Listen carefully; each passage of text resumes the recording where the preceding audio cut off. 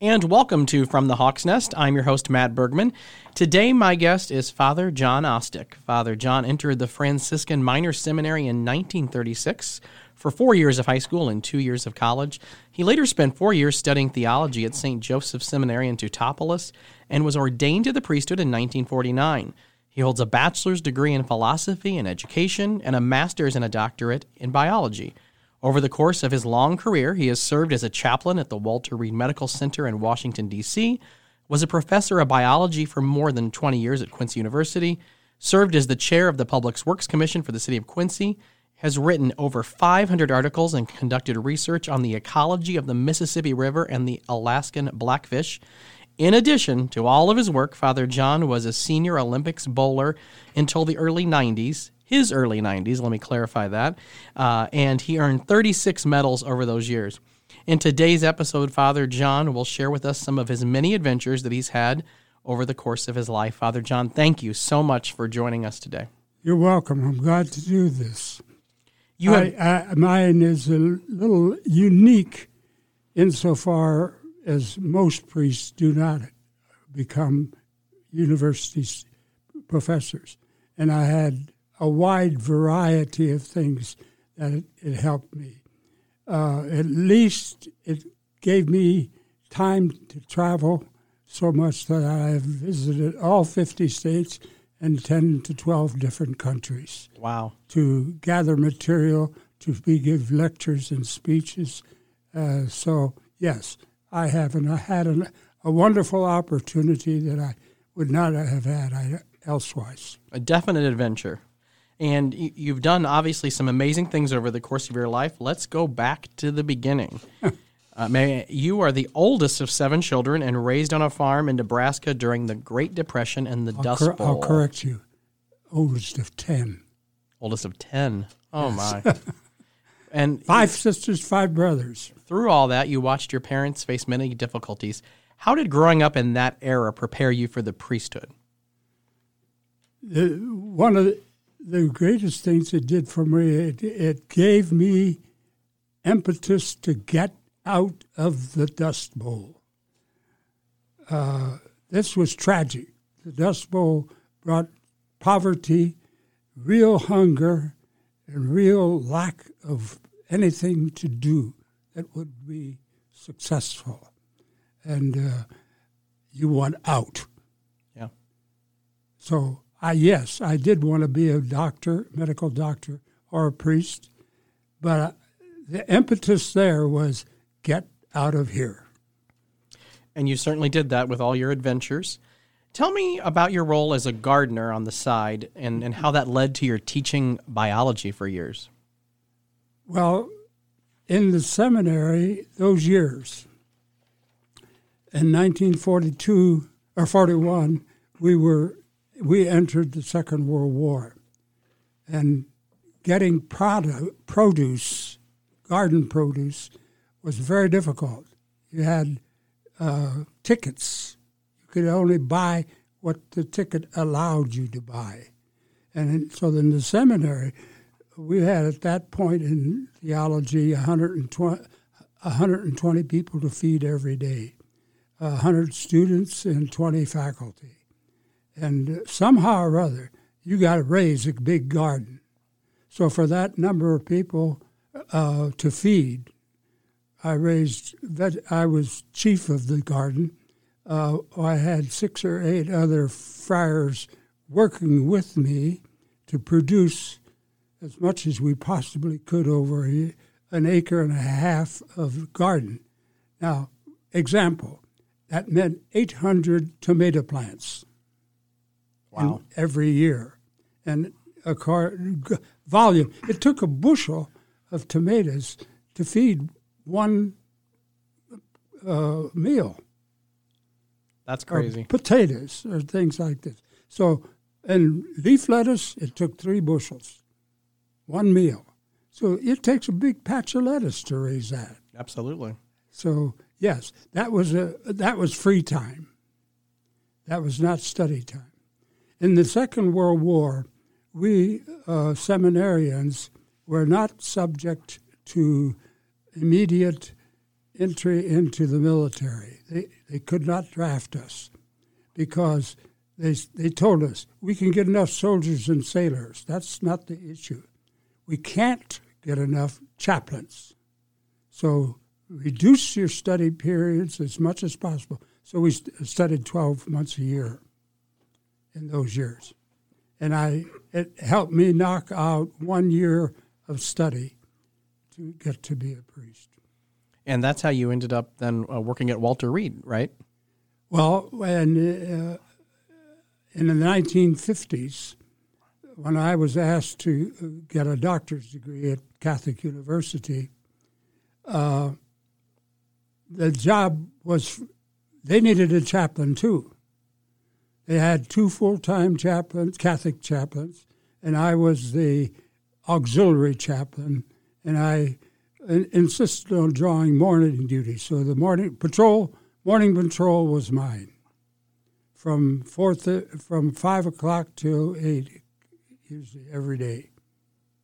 I took whatever. The hospital at that time, Walter Reed Army Medical Hospital, had 2,000 patients. Wow. And it's the top Army hospital. So we had the tough cases.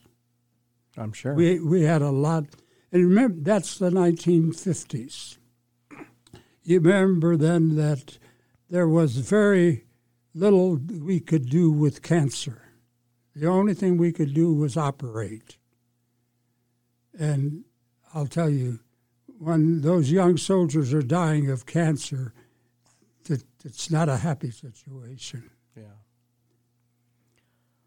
Well, let's take a brief break, and when we come back, we're going to talk more with Father John and talk about teaching and research on the Mississippi. So stay with us. You're listening to From the Hawk's Nest.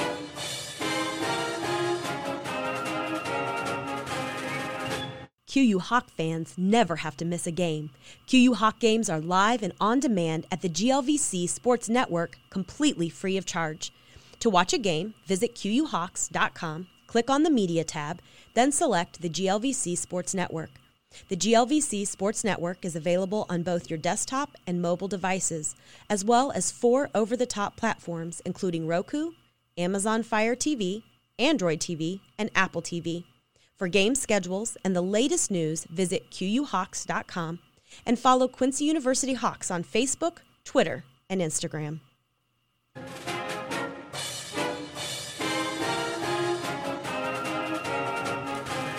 Welcome back to From the Hawk's Nest. Today we are chatting with 99-year-old Father John Ostick, or you will be 99 when people finally listen to this. And Father John has done a number of things in his career, and we'd be here all day if we mentioned all of them. But most notably, for us at least, he is a beloved QU professor of biology. Father John, what is it that you loved about teaching students? I wanted to help students be great people and great in their careers. I have a unique with medicine for all of my life, but as a priest, it could never be a medical doctor at that time. Now they can. So, from my experience, when you step at the bedside of a sick person, you have to translate symptoms to what is the disease. You have to come at it from different angles, just like you do in science, to come at it and make sure that you got it. If you go to only one path, you're going to make errors. You have to take at least 2 paths and find out what that disease is, and then know what can you do about it. In those days, as I told you, the cancer in the 1950s, the only thing we could do was surgery. Look what we got now. Yeah. The differences.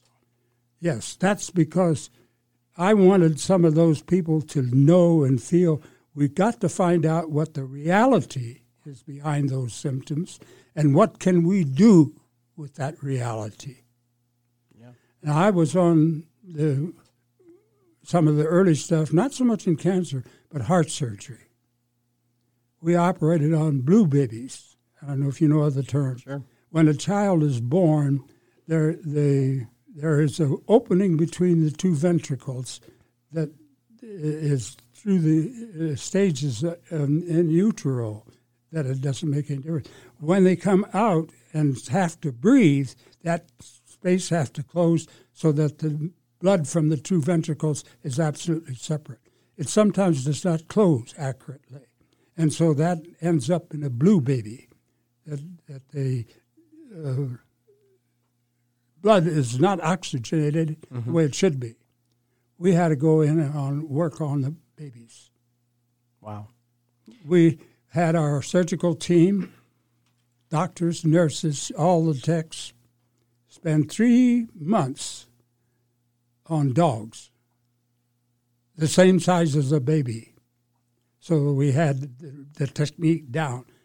After the end of that technique, this was in the late 1950s, about, I want to say 58 or 59, somewhere in there. We didn't lose a baby for a year. Wow. We saved them.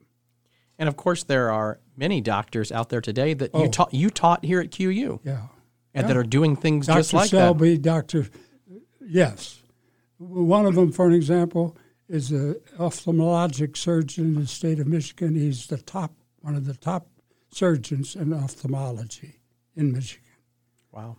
Selby heads up, Dr. Selby heads up one of the granting organizations in Washington, D.C. Tarleton is a professor of medicine in Minnesota. We got them all over. Yeah. And you were influential in their lives because of that teaching back at QU. I'm saying, I don't care what you look like, man, woman, big, small, whatever. When you're a doctor, you are responsible for doing the job right. I don't care what you look like. I care what you do.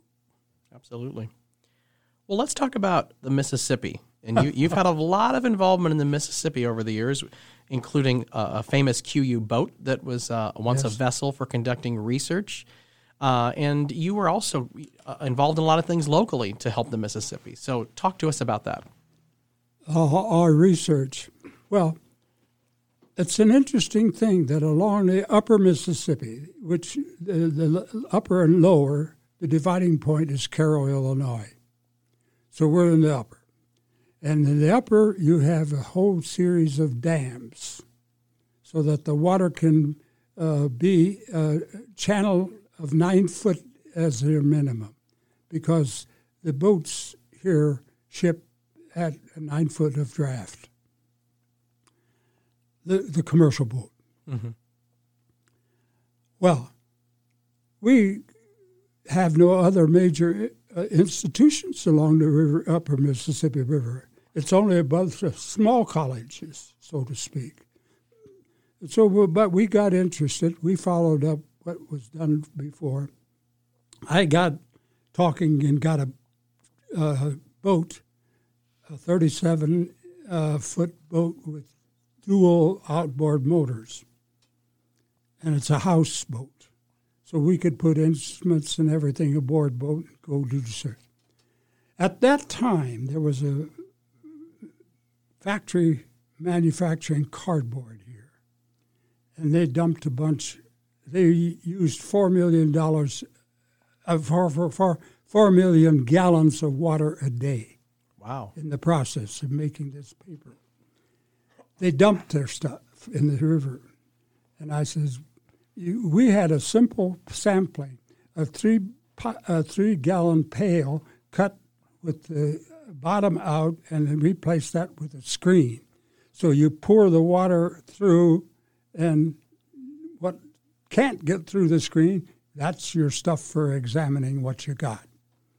So I would go down there below where they put their exhaust into the river and put a 3 gallons of water in that pail, and no water would go through the screen. Oh, my. There was that much fiber that was exhausted out through their pipes. Well, I got a hold of I went to the company and says, look, I'll do the research and I'll tell you what's there. And they said, okay, do it, but you can't publish it. And that was a red flag, real fast. Yeah. I said, look, you're talking to a university and you can't make that restriction on a university. You cannot do it legally. So they left me in the drag. They wouldn't do anything. So then I called the chief of the Corps of Engineers, the station in Chicago, the chief. I says, look, here's what I'm finding. Can you help? The man came down here himself. And I took him out on the river and did this. He was kind of doubtful. He thought I was expressing it. I said, I'll show you. And I showed it right in front of him. And he just shook his head. He says, you're right. We got to do something. So he, using the force of the United States government office he called the plant it was based in Michigan, I think. Suddenly, there were 9 people out of that plant come also down here to Quincy. What can we do? How can we help? Funny how that works. Funny it works that way, yes. But the Corps of Engineers supported us, and to their benefit, the company took the findings and actually really did the job. They cleaned it up really well. You could hold it and it looked like pure water. That's great. And they reduced from 4 million gallons a day to 1 million gallons a day. Holy cow. Oh, so there was lots of benefits. So there's a case where we had to fight a little bit, but we got the job done. You know, you've done so many amazing things during your lifetime, and moving forward now to recently, you are now working on a book where you're writing some short stories. Tell us a little bit about the book and why you think it's important, called Letters to Emma. My family, I'm the eldest of 10. I have 47 nieces and nephews who are married with children. When we have a family reunion, we expect 130 people at least. Which you're used to. Pardon? You're used to that from the friary days. Yes, that's true. But it's also, we're spread out literally from coast to coast, Maryland to California to Oregon to Washington, Texas to Minnesota, Michigan. We're scattered all over.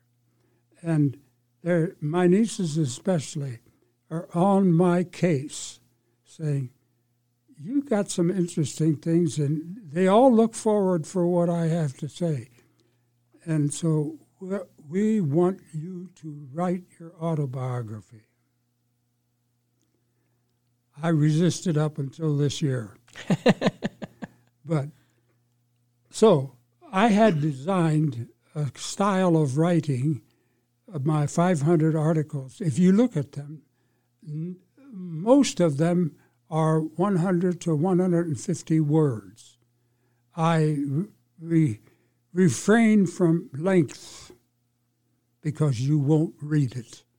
The reader will read the headline, first paragraph, and that's it. In the newspaper, you read maybe one article a day. Yeah. You don't read the whole paper. So I'm saying, why write it if you don't read it? Yep. So I am writing this book with the title Letters to Emma. Emma was in 2015, was 7 months old. In our family reunion there, I held little Emma. She was the youngest, I was the oldest. Everybody wanted a picture. And she was laughing. She was having a great time. And I said, but I didn't talk out loud. I said, Emma, suppose it's year 2100. You are now 85 years old, and I've got a question. What sort of life had you have? That scared the hell out of me. Because look at what happened. that pandemic. Look at all the other stuff that's going on. What is that kid's? What are the prospects for her? So that's what I'm writing. Letters to Emma. She's representing that generation just being born. And the whole idea is, I think I've got some conclusions that I can make that ought to be considered. And that's what I'm writing. I make one incident, one page. Every page is a story by itself. And my nieces are going through my photos. I have several thousand Kodachromes. They're picking out appropriate. One side, as you have the open book, will be written. The other side is a picture. Well, we look forward to reading that, hopefully someday soon. Yes, I hope to do it before I cash out. Well, we hope that's a ways down the road, and we just thank you for all that you've done for Quincy University and the community of Quincy and the world, really. I thank you. Yes, because I have to admit, I wasn't just interested in being a simple parish priest. It's not bad, but I went through some pretty hellish things in my life, and I think I can make some conclusions that I would say will help those people. Absolutely. And that's my intent. Well, Father John, thank you so much for being our guest today. You're welcome. Glad to do it. And be sure to tune in next time for another episode of From the Hawk's Nest, where we talk to faculty, staff, students, friars, and alumni and hear their story about Quincy University. I'm Matt Bergman, and it's always a great day to be a Hawk.